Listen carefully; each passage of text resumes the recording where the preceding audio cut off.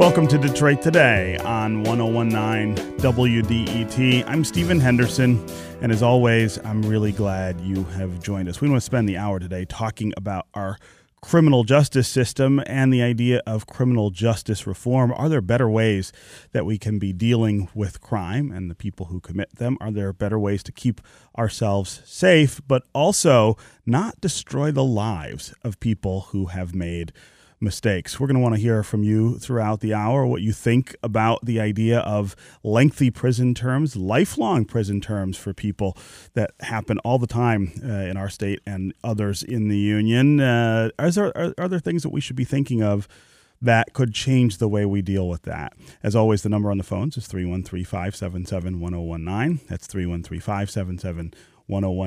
You can also go to the WDET Facebook page, put your comments there, or go to Twitter and hashtag Detroit Today, and we will work you into the conversation. And I want to start this conversation here with someone I am really excited to have in the studio with me. When he was 18, Darryl Woods was charged with first-degree murder after a shooting that left a man dead at a drug house in Detroit. Darryl spent 29 years in prison, where he became a minister. He chaired the NAACP prison program and led thousands of youth and prisoners through his Restart Youth Deterrent program. I met Darryl many years ago as a lifer who was trying to make good use of his time behind bars. I knew how dedicated he was to that cause. I knew how much he cared about people on the outside, especially kids, whom Darryl feared would end up where he was. But I have to be honest, I never ever thought I would get to know Darryl Woods outside the prison walls. He would always be inside. He would always be incarcerated for life. But then last year, as Governor Rick Snyder prepared to leave office, the impossible happened. Snyder granted Woods a commutation. And so Darryl walked out of prison earlier this year and into a life of freedom he has never known as an adult. Now he's trying to put his life back together. He's trying to get work, find home, reconnect with family, and build the support systems that most of us take for granted. I saw him a few weeks ago for the first time outside of prison and thought just for a minute what that must feel like for him. The newness of everything, the difficulties that will attend even the most basic efforts to build a life. But all Darryl could talk about was how thankful he was to be out, how much he was looking forward to life unshackled for the first time in 3 decades. Darryl Woods now joins me to talk about his very long journey. Darryl, welcome to the studio. Good morning, Steve. It's good to be here. Good seeing you in this studio live. Second time that we are seeing each other not inside of a prison in our entire lives, right? I want to start with you talking about what the last, 60-some days have been like. When I saw you a few weeks ago, you told me you had been out of prison for 60 days. And that idea spun my head, the idea of that first 60 days and what that must feel like and what you must be doing. But give the listeners a sense of what that was like February 12th, 2019, when you walked out of prison for the first time as an adult, as a free man. What a powerful miracle it was, February 12th. 2019, the day I walked out of prison. I walked into the lobby and I was greeted by my son, who was 1 year old when I was incarcerated. He's now 30 years old. Wow. We embraced each other and wept in each other's arms like we both were babies. It was a powerful, powerful, powerful moment, a moment that I would never forget in my life. To be reconnected with my child, the one I have abandoned, the one that I was incarcerated all of his life, to be able to be received by him was a powerful day. And as we embraced each other and wept, we were greeted outside by families and friends and well-wishers, which was very powerful. My family was very excited. They never thought, many of them didn't, many of them did, because they are people of faith, that I would never walk out. and to be able to see my family and to be able to embrace them and see them beam up the way they did was so surreal. And we went immediately after we embraced and wept and laughed, and we got into the car and went downtown. They took me downtown to the Hudson Cafe. And as we got out the car, my son and my daughter-in-law, we began to cross the streets. We attempted to cross the street, but I felt like a child then because I was afraid to disobey any of the laws in terms of jaywalking and anything of that nature. So I was very conscious and aware that I needed to be careful. And so I did tell my son, I probably need you to hold my hand to walk across the street. Oh, my gosh. And so we went into the Hudson Cafe, and we enjoyed family, and we fellowship and had a good time. And after doing that, I took a break and went down to the Chance for Life office. I went to the Chance for Life office, reconnected with the organization, and reintroduced myself to the organization as a person, as a free man, because I did programming for Chance for Life on the inside. In the inside, right? I remember that. Absolutely. And then I also was able to leave there, go to the Flip the Script office and greet Mr. Keith Bennett to reconnect with him and greet him. Very warm welcomes, a lot of love and support. Then later on that evening, I went with my family, and we enjoyed time. I seen my grandson for the first time. My grandson is 4 years old. I never wanted my grandson to step foot in a prison, so I had never physically seen him. My children grew up all of their lives. My daughter, Tiffany, who is 29 years old. My son, Darryl Jr., who is 30 years old. And they grew up with me in prison and having to be shaken down by officers and having their privacy invaded because of the poor choices I made. And I intentionally didn't want my grandson to ever step foot in prison to be able to be handled that way. And so I saw my grandson for the first time, and it was so amazing. It was so beautiful. It was a beautiful moment. And I had faith that that day would come, just didn't know when it would come. I didn't know if I would be 60 years old. I didn't know if I'd be 70 years old. I didn't know. But I knew one day I'll be able to see my grandson, and I was able to see him, and it was very amazing. Since then, the day after I got out, I went to, at the behest of Judge Frank Shemansky, to go to Harper Woods High School to speak to a group of youth there. They was holding teen court there, and it was a very amazing experience there. I was able to connect with those young people in a powerful way, but what alarmed me there, Steve, was that the young people there, when the judge was talking and they had two assistant Wayne County prosecutors there talking, they were engaged somewhat.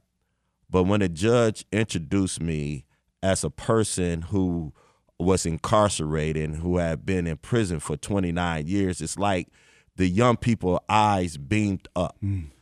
And that moved me.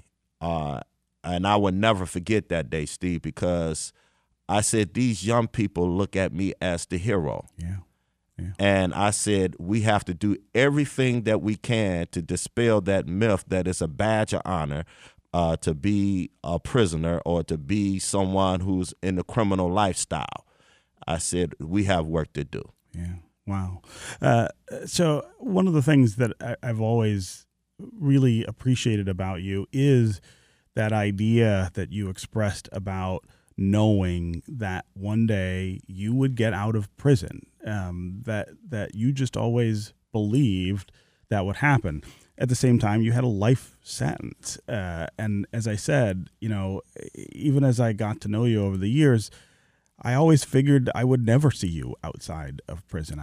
I didn't have that kind of faith. I didn't have that kind of hope. Can you talk about how and why that is how you were able to see it, that you were able to maintain that idea that you would get out? First and foremost, I had two strong praying grandmothers who sowed seeds of faith in my life throughout my young years. And so when I got incarcerated, I made a conscious decision to step away from the negativity. And I had an experience in there with God, first and foremost. And I was able to study the Word. I was able to study books, and I was able to study freedom fighters. Of course, Nelson Mandela, Long Walk to Freedom, I definitely related to.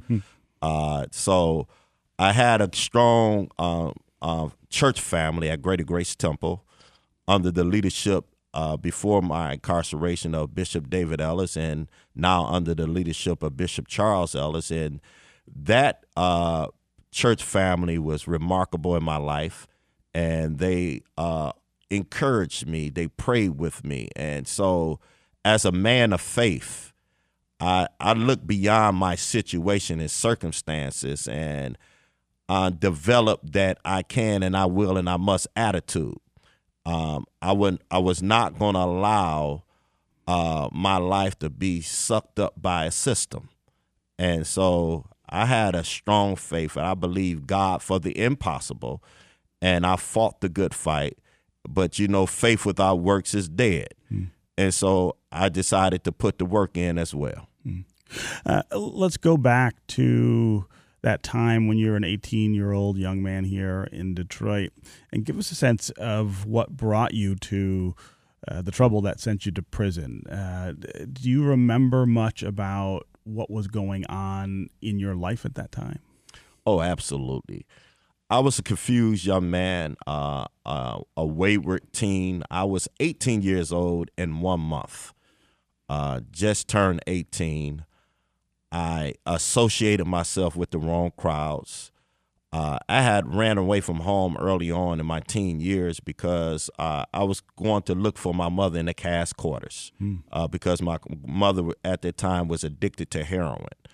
And I grew up primarily by my grandmother, and I dropped out of school in the 8th grade. I began to sell drugs for a drug organization at that time, and at that time, they exploited young teenagers at that time. And I found myself venturing down that road of destruction. However, I knew within myself that this wasn't the lifestyle that I was supposed to have been living. These are not the people I supposed to have associated myself with. But I had no mentors. I had no sense of purpose or direction or identity. And so in the midst of me selling drugs and living a lawless life, I became a teen father. I had my first child when I was 16 years old. I had my daughter when I was 17. And then, of course, 18, I was incarcerated. But on the day I was incarcerated, I was in a situation where multiple people was in the home. An argument transpired with someone else.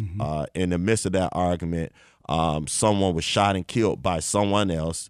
I wasn't a part of a plan, but because I was in that home and I was associated with the drugs that were being transacted at that time, I was buying marijuana at the time, and other drugs was being transacted at that time. I was convicted as an aiding and abettor in a homicide. And me and my co-defendant was. And we did a lifetime in prison for that.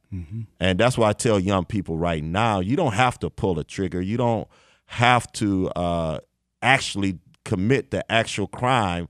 You can be guilty by association. So that's why we have to warn our children about the people that they hang out with and the things that they are participating in. Yeah. My guest is Darryl Woods, a friend of mine who spent 29 years in prison for aiding and abetting in a homicide before Governor Rick Snyder commuted his sentence late last year. We are talking this hour about the criminal justice system and whether we need to rethink the way we deal with people who make criminal mistakes.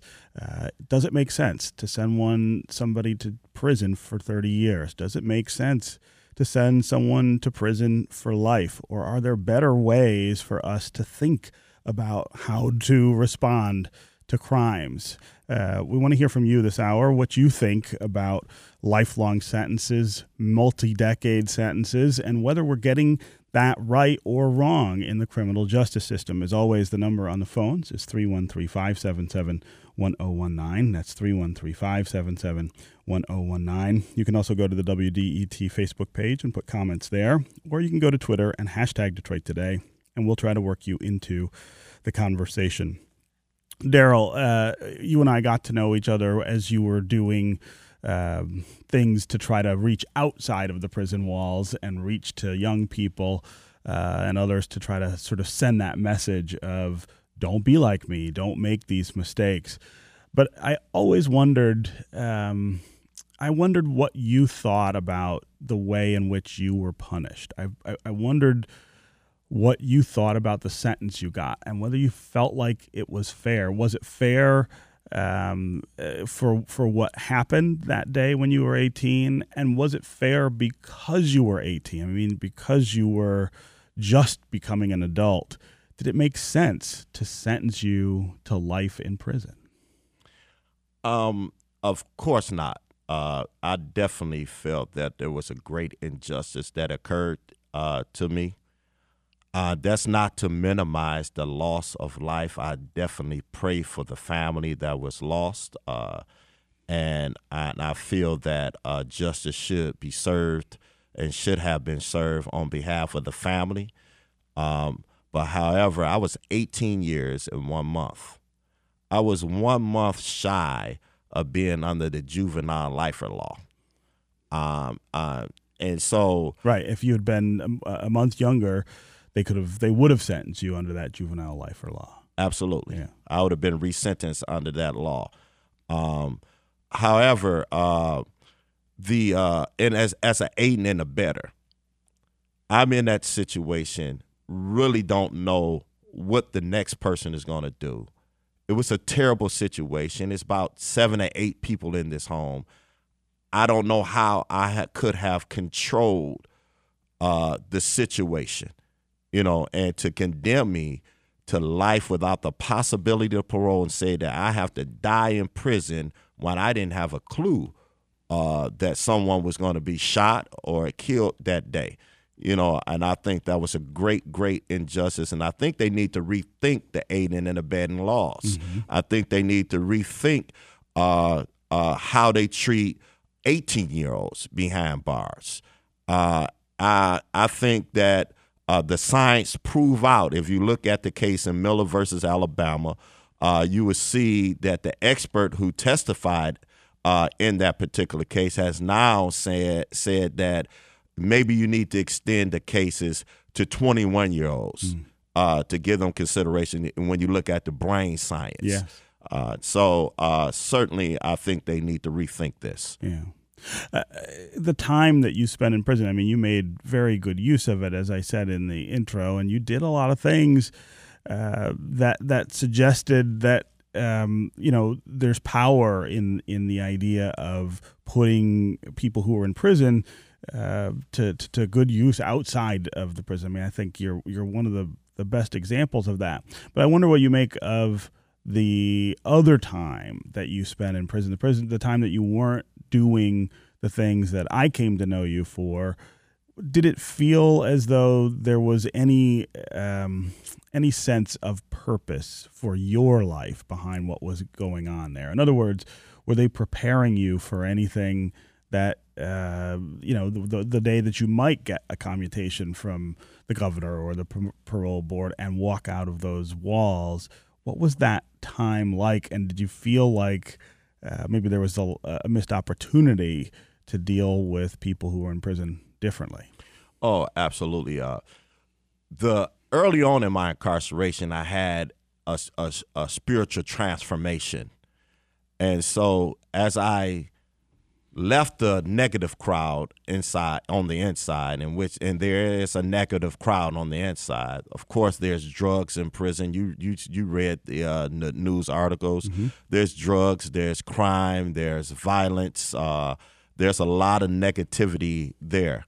I went as an 8th grade dropout, Steve, and I had to get my GED. Thank God I had mentors and people to come to me in prison, but the system needs a overhaul. They need to enhance the quality of their educational system. They need programs like Chance for Life and Flip the Script to take the lead on reentry, because they sometimes putting a Band-Aid on cancer. That's why we see sometimes a revolving door. I literally was at a facility and watch people come back and forth, because there was not a strong enough plan in place to be able to minister to the needs of people. And of course, it's not a one-size-fits-all. I can't just put you in this one program and think that this program is going to work for you. I need to tailor-make programming to the individual needs. And so I definitely been thinking about a lot of things and reflecting on a lot of things, and have put together some plans as well. And I think that we need to be at the table to be able to make some serious reform so that we can have a stronger impact in the lives of the people who are coming out, and that indeed would turn out to have a strong impact for the community. Yeah. Okay, we're going to take a quick break, and when we come back, we're going to add another voice to this conversation. Dr. Ruth Wilson Gilmore is an activist for prison abolition who's been advocating for change for decades. She was recently covered in a long story in the New York Times. She'll join this conversation with Darryl Woods, who we're going to keep.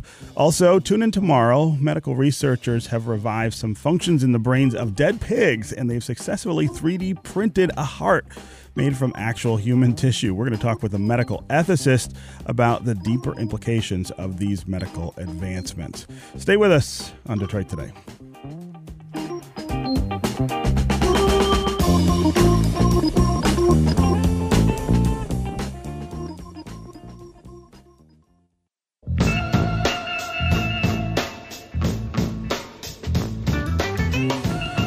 You're listening to Detroit Today on 101.9 WDET. I'm Stephen Henderson, and as always, thanks very much for tuning in.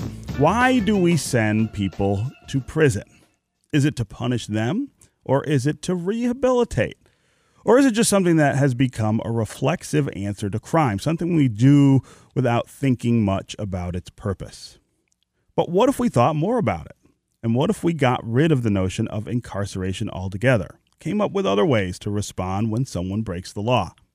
My next guest is Dr. Ruth Wilson Gilmore. She is a longtime advocate for the idea of prison abolition. Yes, she says we do not need prisons to keep ourselves safer.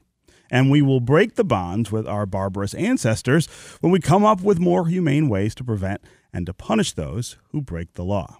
Her ideas were spotlighted in a recent piece in the New York Times, and she joins us now to talk about it and her work. Dr. Gilmore, welcome to Detroit Today.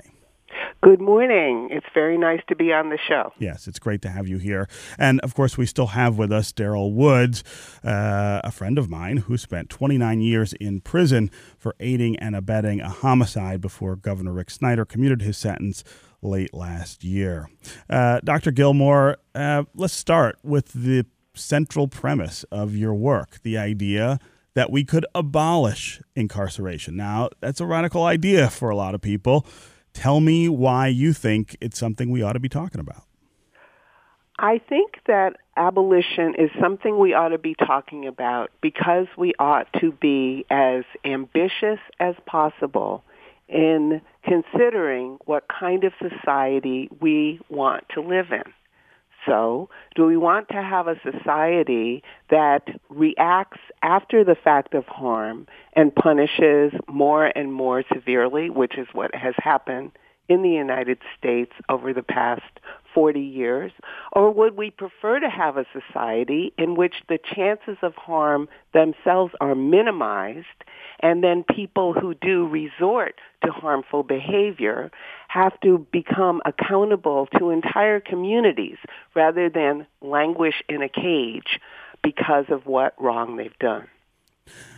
And when we talk about criminal justice reform in this country, this subject almost never enters the conversation, right? We're talking about tinkering with prison systems as we have them sort of constructed now. But one of the things I thought was really interesting in the piece that you were featured in the New York Times is that if you go back in history, before even the history of the United States, and look at sort of the evolution of responses to crime, there is kind of a march toward this idea of abolition. In other words, over time, we have accepted the idea that prison doesn't have to be as harsh as it is today. It doesn't have to be this brutal system that it was 100 or 200 years ago, that we are kind of marching toward the idea that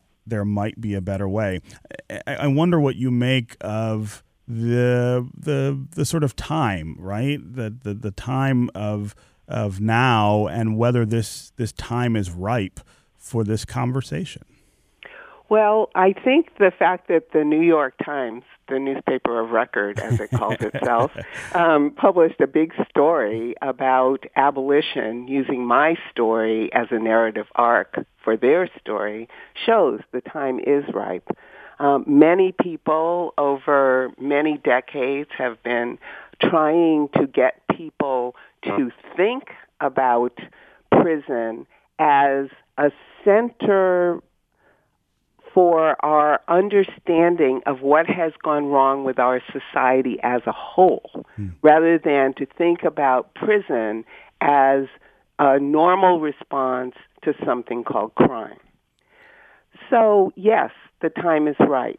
The time is right because there are, at the moment, while we speak, about 2.3 million people locked up. The time is right because as we speak, there are at least 70 million people, that's 70 million people, including your friend who I know is on the line, who are barred from certain kinds of employment because of arrest through conviction records. That's half of the U.S. workforce. So we have to think differently about how we think, both about harm, but also about the entire structure of our society. Yeah. This is Detroit Today on 101.9 WDET. I'm Stephen Henderson. I have two guests, and we're talking about criminal justice reform. Darryl Woods spent 29 years in prison for aiding and abetting a homicide before Governor Rick Snyder commuted his sentence late last year. He is out of prison, and for the first time as an adult, trying to figure out what life can be like, what opportunities there might be for him. We also have Dr. Ruth Gilmore with us. She's an Earth and Environmental Sciences professor at the Graduate Center at the City University of New York. She has spent 3 decades advocating for prison abolition. That's right. She says we should get rid of the idea of locking people up when they commit crimes or make mistakes. She is trying to help transform the way we think and talk about criminal justice here in the United States. If you want to join the conversation, give us a call. Tell us what you think of the idea of prison abolition. Are there better ways for us to respond to crime? Are there ways that would make us all feel safer, perhaps, than we do right now? Are there ways that would prepare people who have made mistakes and committed crimes better for life when they come out of prison? Think about the number of people who go to prison and then have to rejoin society. Is prison the best way to prepare them for that life? As always, the number on the phones is 313-577-1019. That's 313-577-1019. You can also go to the WDET Facebook page and put comments there, or go to Twitter and hashtag Detroit Today, and we'll work you into the conversation. Darryl, I want to talk with you a little bit now about what lies ahead, this idea of a new life for you after almost 3 decades behind bars. You're 60-some days in. What is it that you're shooting for, and what's sort of coming together in front of you? I'm so blessed and grateful to have wonderful people around me. Thankful to Bishop Charles Ellis, who put on a prayer breakfast for me early last month, to be able to raise resources for housing. Raise a substantial amount and still raising monies to be able to make sure that I have housing for a year. So I'm very grateful for that support. I'm also grateful to the many mentors that I have to be able to sit down and strategize how I can be effectively used out here. My goal is to make sure that none of our young people ever go to prison, and as well as to make sure that other returning citizens never go back. So what I'm doing now, I'm going around the community, meeting with community leaders, being able to develop a plan. I want to make sure that the youth deterrent program on the outside is developed, and so that we can have an impact with young people. Ironically, I got a call from the Wayne County, one of the assistant Wayne County prosecutors, to ask me to go speak at East English Village High School. And so I'll be doing that tomorrow. I spoke at 2 other schools. Thankful to Wayne State, I had the opportunity to speak at one of the criminal justice classes there, and they also compensated me to speak at another event for them. And I have been ministering in different churches. The first Sunday I was out, I ministered both services at Greater Grace Temple. I had the opportunity to stand in the pulpit of Hartford Memorial Baptist Church of Dr. Charles Adams, both services. And so I'm speaking, and I'm looking to receive insight and direction in terms of how to establish a 501c3 to be able to take my organization further out here and have an impact in the lives of our young people. I'm developing a book. Me and my son is working on one together, and also I'm working on my memoirs as well. I think there's some it's an interesting story there. So I'm doing a lot right now. When I leave here, finishing with you, I'll be meeting with the ACLU. I'll be going to the NAACP later on today. Again, I've been there since I've been out. I made sure that my dues were paid up, because I was a dues-paying member on the inside. So I want to be definitely engaged with this community. I want to be a part of the life-saving work. I want to be able to help do everything I can to dispel the myth to our young people that it's a badge of honor to go to prison. We have to dispel that myth, because right now it won't be a reality to be an abolitionist if our young people continue down the trend that they are going down. And so we need to give them some hope. We need to give them some opportunity, and we need to be fully engaged in working together as a community to save our children's lives. So that's what I'll be doing in the coming days.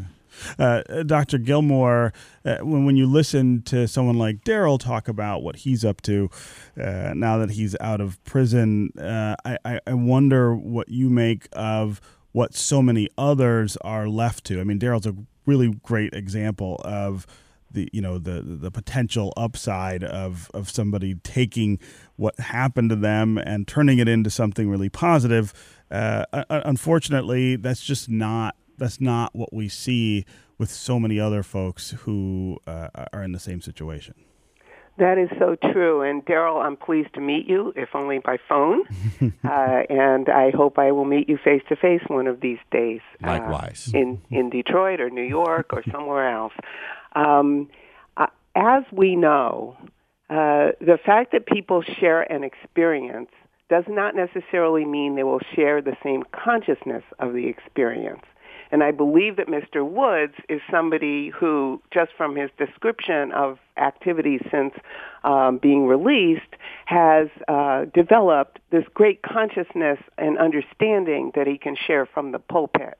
And in talking with people in high school and talking with people in organizations like the NAACP and the ACLU.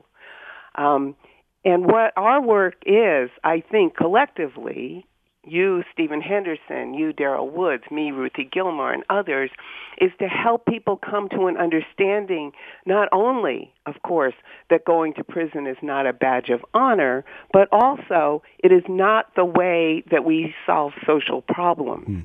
And the opportunities that youth in Detroit or youth in California's Central Valley or youth anywhere in the United States, in Flint, Michigan, here in Manhattan where I live, their opportunities will be determined by whether they can live in safe housing, whether they go to schools that really, really encourage them to think and develop intellectually and aesthetically as well as morally, whether or not they can drink clean water and breathe good air. Those are the most crucial things for youth that I can see in my years of working with young people all over the place. I am a professor. That's not all that I do. As always, again, the number on the phone is 313-577-1019. Let's get to some of the calls here. Let's go to Jimmy in Birmingham. Jimmy, welcome to Detroit Today. Hey, guys. Great show. So I have a family legacy of my grandfather. He actually volunteered and did prison ministry for over 50 years. He would just simply take up his time to go visit those who were incarcerated, to just love on them. And so I feel like I perked up as soon as I heard about this subject. So I guess one point I would make is perhaps instead of framing the conversation around eliminating prisons, if you will, maybe the conversation could go further if it was couched with this idea that what happens in prison should be the subject of conversation, right? Maybe it's not about a complete overhaul of a system that's been, the way it is for so long, but perhaps it's a very hard look at, are we getting what we want out of the prison system today? And if not, maybe it starts to change in terms of what's happening within the system today. Yeah. Jimmy, that's a really great point. Dr. Gilmore, I think there is sort of a natural tension between the idea of something as extreme as abolition, and then the need, of course, the very real need to talk about the system that we have and how it works. The ACLU of Michigan recently filed suit, for instance, against the 36th District Court here in Detroit, saying that its system of cash bail is unconstitutional as a way of trying to get people, especially pretrial folks, from having to spend a lot of time in jail. Of course, there are all kinds of movements around the country and legislation in many states thinking about the way we deal with prisons as they are. Are those competitors to this idea of abolition, or are they sort of, steps along the way to the idea of abolition? That's a great question, and thanks for calling in, Jimmy, and for sharing your family's story. They can be steps toward abolition depending on how they're framed. What do I mean by how they're framed? I mean, when a jurisdiction legislatively reviews the requirements of cash bail, if they say cash bail has a negative impact on all kinds of people, especially around pretrial detention, and should be eliminated in some systematic way, that's one thing. It's another thing to say, we will eliminate cash bail for a small subset of people who otherwise would be held under pretrial detention and make it impossible for the cash bail to be eliminated for entire other classes of people being held. That's the difference between thinking as an abolitionist and thinking as a reform that will only strengthen and extend the system. So we can look inside at things that people have done, and I'm sure that Mr. Woods can speak very eloquently to this, but let me give you quickly two examples from California. In California in the early 2000s, there was a move on the part of very well-meaning people who wanted to have the Department of Corrections build new prisons for people in prisons for women because the old prisons, which were not old in years, but already existing, were alleged to be incompatible with the needs of women. Right? So they proposed to build new prisons. People in the prison said, wait a second, don't do this in our name. What we want is a clear path to how we can get out and stay out. We don't want new buildings. So that's the difference between a reform that the prisoners called for, saying we want to find a way to get out, and a reform that some well-meaning people for the system called for, saying let's just build new prisons, extend the size of the system and the scope of the system. So the reason we say abolition is in order to emphasize we have to think about every single aspect of the pathway in and the pathway out and all of the communities surrounding those pathways in order to make the kind of change we need. Okay, we're going to take another quick break, and when we come back, we'll continue our conversation with Darryl Woods and Dr. Ruth Wilson Gilmore, and we'll get to more of your calls. Philip in Detroit, Kay in Farmington Hills, Ray in Ypsilanti. Hang on. We will get to you next. We'll be right back with more Detroit Today.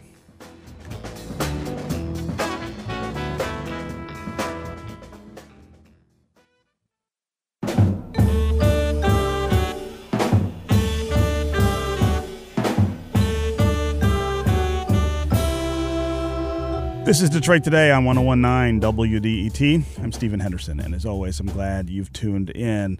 My guests are Darryl Woods, a guy I've known for a while who spent 29 years in prison for aiding and abetting a homicide before Governor Rick Snyder commuted his sentence late last year. We also have Dr. Ruth Wilson Gilmore. She's an Earth and Environmental Sciences professor at the Graduate Center at City University of New York. She spent 3 decades advocating for prison abolition and has helped transform how people think about criminal justice. We want to hear from you, too. What do you think about the idea of getting rid of prisons and maybe coming up with another way to respond to crimes? Would that keep us safer and do better by the people who commit crimes, almost all of whom will at some point be asked to rejoin society? As always, the number on the phones is 313-577-1019. That's 313-577-1019. You can also go to the WDET Facebook page and put comments there, or you can go to Twitter and hashtag Detroit Today. We'll get to you that way as well. Let's go to Kay in Farmington Hills. Kay, welcome to Detroit Today. Thank you so much. Yeah. Good morning. Hi. I wanted to say to Darryl, I am so very proud of him and happy for him. And I wanted to ask him as well, as I think Dr. Gilmore, what can community individuals or even people who have family members who are still incarcerated in heavily impacted communities such as Detroit, what can ordinary citizens and family members do to more significantly impact the main issue? What would be the one thing that people could or should think about doing? Darryl, I'll start with you. I think that they should align themselves up with organizations like the NAACP as well as the ACLU Smart Justice Campaign, align themselves up with Chance for Life and other organizations that's doing the work to be able to not only just reform the system, but to be able to help giving a helping hand to those who are incarcerated. when I was incarcerated, I taught classes every day almost, and I mentored guys. You need more mentors. You need more volunteers. You need more boots on the ground, if you would, because in order for us to be able to make a powerful change, then we need to be a part of that conversation, and we need to be thoroughly engaged in the process. So the Smart Justice Campaign needs you. The NAACP Detroit branch needs you. The Chance for Life organization needs you to be able to help your loved ones that are incarcerated. And so we need you at the table. That's one of the main things I would say. Mm-hmm. Dr. Gilmore? I can only echo what Darryl Woods just said. Organizations that are already doing the work need you, and also, importantly, if you're a member of an organization, whether it's faith community, mutual aid society, what have you, be sure to raise this issue in your community and bring the organizations that are doing the work together with your already existing organization, because that's how we build the kind of community strength we need to make the changes we need. I want to be a part of that conversation in terms of unifying some of the resources. One finger by itself can do little harm, but all the fingers together can strike a mighty blow. That's what Big Mama said in the movie Soul Food, and it's true today. And we need to put our fingers together to strike a mighty blow against all of the injustice that we see, against all of the apathy, because we really need to get charged up on this issue. Michigan is spending $2 billion in its correctional facilities every year. Our children are suffering in these schools. The roads are terrible. We can use that $2 billion in other places. So there are some aspects of the system that we can begin to abolish today. Dr. Gilmore, we're going to run out of time in about 5 minutes, but I really did want to give you a chance to talk about how other countries are approaching this question. There are some examples for us around the globe about how to do better. Well, there certainly are examples from around the globe. The New York Times story, which I do recommend to people because it gives a good overview of the work and thinking that we're discussing today. For example, there are many places where life sentences are so rare as to comprise perhaps a handful, if that many, of people who are locked up. There are many places that have decriminalized certain kinds of things that remain crimes in the United States. There are places that provide social counseling, social welfare, social goods, instead of waiting for somebody to, quote-unquote, mess up and then devise a stern punishment to them. So what I'm trying to say here is that abolition is a theory of change. It's not a, bulldozer. Right. Rather, it's a theory of how we think about what we do. What is our guide to action? And as Darryl Woods was just saying, we do it by going after, as one hand, all of these different aspects of social and community and political life that people are suffering under now. The ACLU Smart Justice Campaign, I hope, will continue on a path of non-exclusionary reform. And then places like Wayne State, which I understand is the host of this show, is one that is centrally important to the well-being and development of young people and older people there in Detroit and Greater Michigan. When you talk to people, Dr. Gilmore, about these other examples, about this approach to criminal justice, do you find that you're getting receptive audiences in important places? I am getting more receptive audiences than I used to get, and that's a fact. Right. I used to put on suits and go testify before legislatures tours, and they used to roll their eyes or check their cell phones, and now they actually listen.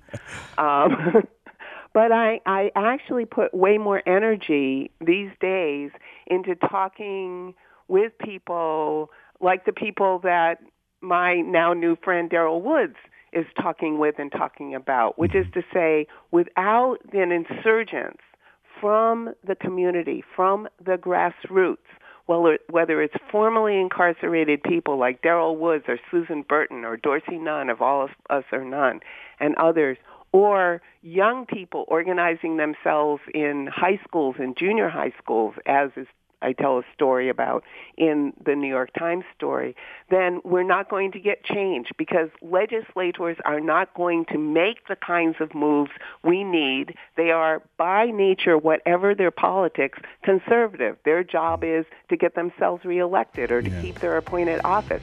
So what we have to do is bring the pressure and persuasion to them that they need to do what we need.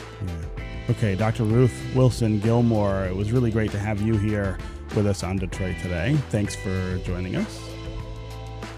And Darryl Woods, it is really great to sit here in the studio across from you after 29 years of you being in prison. Thanks very much for being here on the show. Thank you, Steve. That's going to do it for me today. I will be back tomorrow, and I hope you will too. We're going to talk about medical ethics and all of these advancements that raise new ethical questions. This is 101.9 WDET, Detroit's NPR station, your connection to news, music, and conversation. We'll talk again tomorrow.